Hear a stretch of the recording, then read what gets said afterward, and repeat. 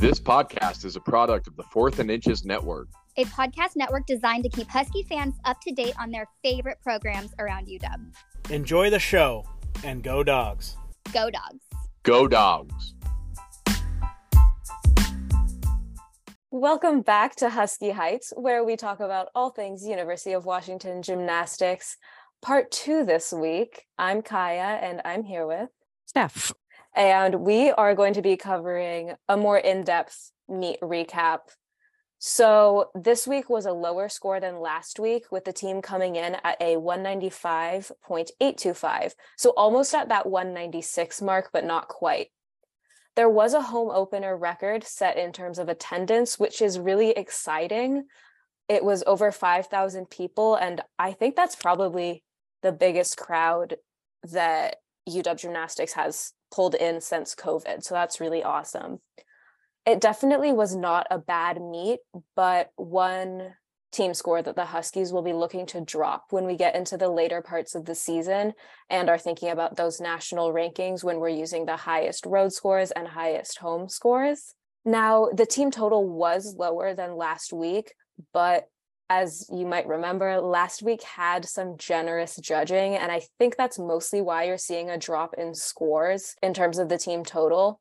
I do think that the team looked stronger last week, but I don't think the difference was as big as the team totals make it out to be. It wasn't really night and day, and I think it's almost a point difference between the weeks, and it wasn't a splat fest or anything. So I just think it was the away scoring that got a little out of hand, because that meet got a little out of hand compared to the really reasonable and, in my opinion, usually correct scoring that we see at home in Washington. Steph, do you have any thoughts? Yeah, I also think that the home judges tend to be a little more reasonable than a lot of the road judges that we see even throughout the Pac-12, because they're just stricter. But I think that's an advantage for Washington, because then when we get to the postseason and the times where judging tightens up, it's been judging that we've seen ourselves through the season, so we have a better chance of knowing where we might stand. Yeah, that's definitely true. I agree with that. So the Gym Dogs started on vault with a 48.75, which is really not what they're capable of on vault. They definitely can hit low 49s on vault, especially with the newfound depth they have this year. This season, there are a lot more options of who you can slot into 3 of the positions in the lineup. I would say Amara, Skylar, and Lana's vaults are just gorgeous. They're on their own level. And so those 3 are pretty much mainstays, in my opinion, unless someone's resting. Lana still hasn't brought back the 1.5, but it's early in the season still, so we might see that later. And again, the reason that's important to this lineup is because it pretty consistently brought in 9.8 plus scores last season. And it would be exciting when she brings it back and we have a 10.0 start value in the lineup.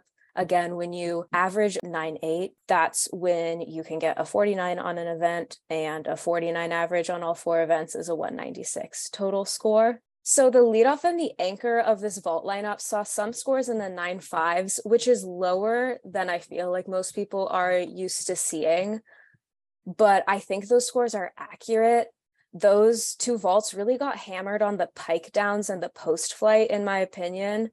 A pike down in your vault is an up to 3/10 deduction. So that would mean off of 1 deduction, your max score is a 9.7. And a pike down usually stems from lack of height, which is also a deduction in itself. So you can get hit for having the pike down and also the fact that you did not have enough height. And that usually all comes from how the gymnast makes contact with the vault table, which is called the block. And there can also be deductions taken for how the block is performed. So if a gymnast has closed shoulders or armpits, and that creates a shoulder angle, that's also something that will be taken. So you can have a weird block that is a deduction for what you did in the block, which can cause a lack of height and a pike down. And I'm not saying the blocks were terrible. I'm just explaining how one thing leads to another thing in vault, but they're all deductions. And so even if a vault just looks like it has a little bit of pike down on the landing, there are things that led up to that happening that also have to be taken. And Washington judges will take those. but that got a little bit technical. So Steph, do you have any thoughts about the vault lineup overall?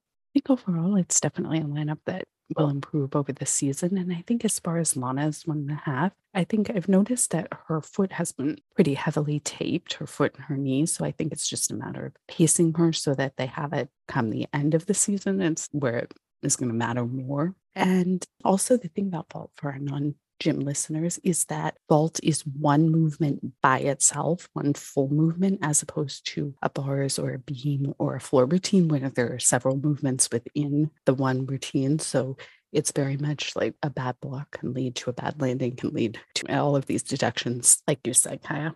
All right, now moving over to bars, the team scored a 48.95. And Skylar Kilo Wilhelm was not in the leadoff position, which I feel like we've been waiting for. We've been saying that we think she could score higher if she was anchoring bars, and she did anchor bars. Brenna Brooks took over as the leadoff, and she's a great beam leadoff. And I feel like her bars work really nicely in this spot.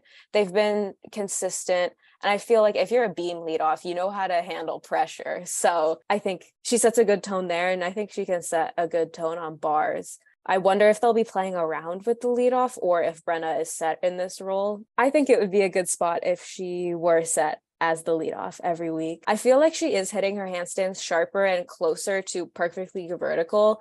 And this week on the blind full, she did still lose that pressure down on the bar a little bit. I talked about that more extensively in week 1, but she corrected it at the end, which is impressive. It is really, really hard. It just takes a lot of strength to correct your shape once you lose it, especially on bars when you're doing a pirouette. And I would say that is the best handstand angle that she has finished that skill in so far. She pulled it back together really tight at the end, which, made a good giant tap. But I do wish I was seeing her leg separations and her releases and her back swings improve a little bit more, because those little deductions do add up. It's a really nice routine. It looks sharp, but then it's getting in the 9/7s because of those little deductions. Speaking of which, there were no sticks on bars this week, which are little deductions that add up. I actually went back and totaled the landing deductions. In my opinion, I'm not the judges, so I don't know exactly what they took, but that totaled 4.5 tenths. So honing in on those landings would make a pretty significant impact on the team total on bars. And I do want to mention Dia Moody's routine this week because it was really nice. I feel like that's improving. It looks a lot crisper and sharper. And I can't wait until she sticks her dismount because it's a big dismount. It's a full in, and it would just be fun to see. Another highlight was Morgan Bowles hit her exhibition routine. And I'm wondering if we will see her in the lineup soon, as this is the second week she's exhibitioned in a row. Overall, I feel like bars are improving in consistency from last year, which is great to see because bars is where we lost a lot of meets last year. I just want to see the little form breaks and little errors try to get worked on. It's early in the season, but for the rest of the season, because those little things do add up. And I think that is the reason that most of the routines are scoring in the 9/7s, and it's making it a little bit harder to hit over 48 on bars. Steph, do you have anything to add? Well, I would just add that in the bars score this week, it was pretty close to that 49 mark. So it's not that far off. And I think just with a little more consistency, hitting that 49 mark shouldn't be too difficult. I just want to see like a little more polish on bars, Yes. I guess. Because we do have good bar routines. Last year, I think it was hard to get past the consistency, but there is a good bar lineup structure. Yeah, exactly. Headed over to Beam, I think that Saturday was not a locked-in Beam day that we have seen from UW. Beam is usually UW's standout event. And they stayed on, but it was a bit shaky. I will say shout out to Dia and Morgan for their saves, though, because a big wobble is up to 3 tenths of deduction. but it's 5/10 for a fall, so they are still saving those tenths, and it is always better to save it than to fall off, and they did not touch the beam, which is always good. Krista told us that they seemed solid during warm-up, so it may have just been nerves. Again, they were there. We were watching the meet on TV, so we don't usually get to see all of warm-ups, but Krista was able to tell us that they looked solid. And I know that they talked about this a little bit, but the crowd was different than it normally was. They had apparently Greek life, soccer, football. They had all these people here. And then it was also probably the biggest crowd that the underclassmen had ever seen inside Hec Ed. There were more photographers than usual. There were cheerleaders, and the cheerleaders never come to the meets. I think they used to, and then they stopped at one point because I think I remember them being there, but that's super different. There were just so many people, so many things going on, and they can be mentally strong gymnasts, but they are human. And having a meet with way more people on the floor than you're used to can definitely throw them off. So it was probably just nerves. I think so. And being wasn't also not that great for UCLA either. So I think it was just the whole nerves, the environment being so different than people are used to. Because I mean, even UCLA doesn't, I mean, they have pretty big crowds, but even so, they're usually farther off the floor, and there usually aren't a lot of photographers and camera people around the floor. Yeah, it was fun. It was great that there were people there, but it was different for sure.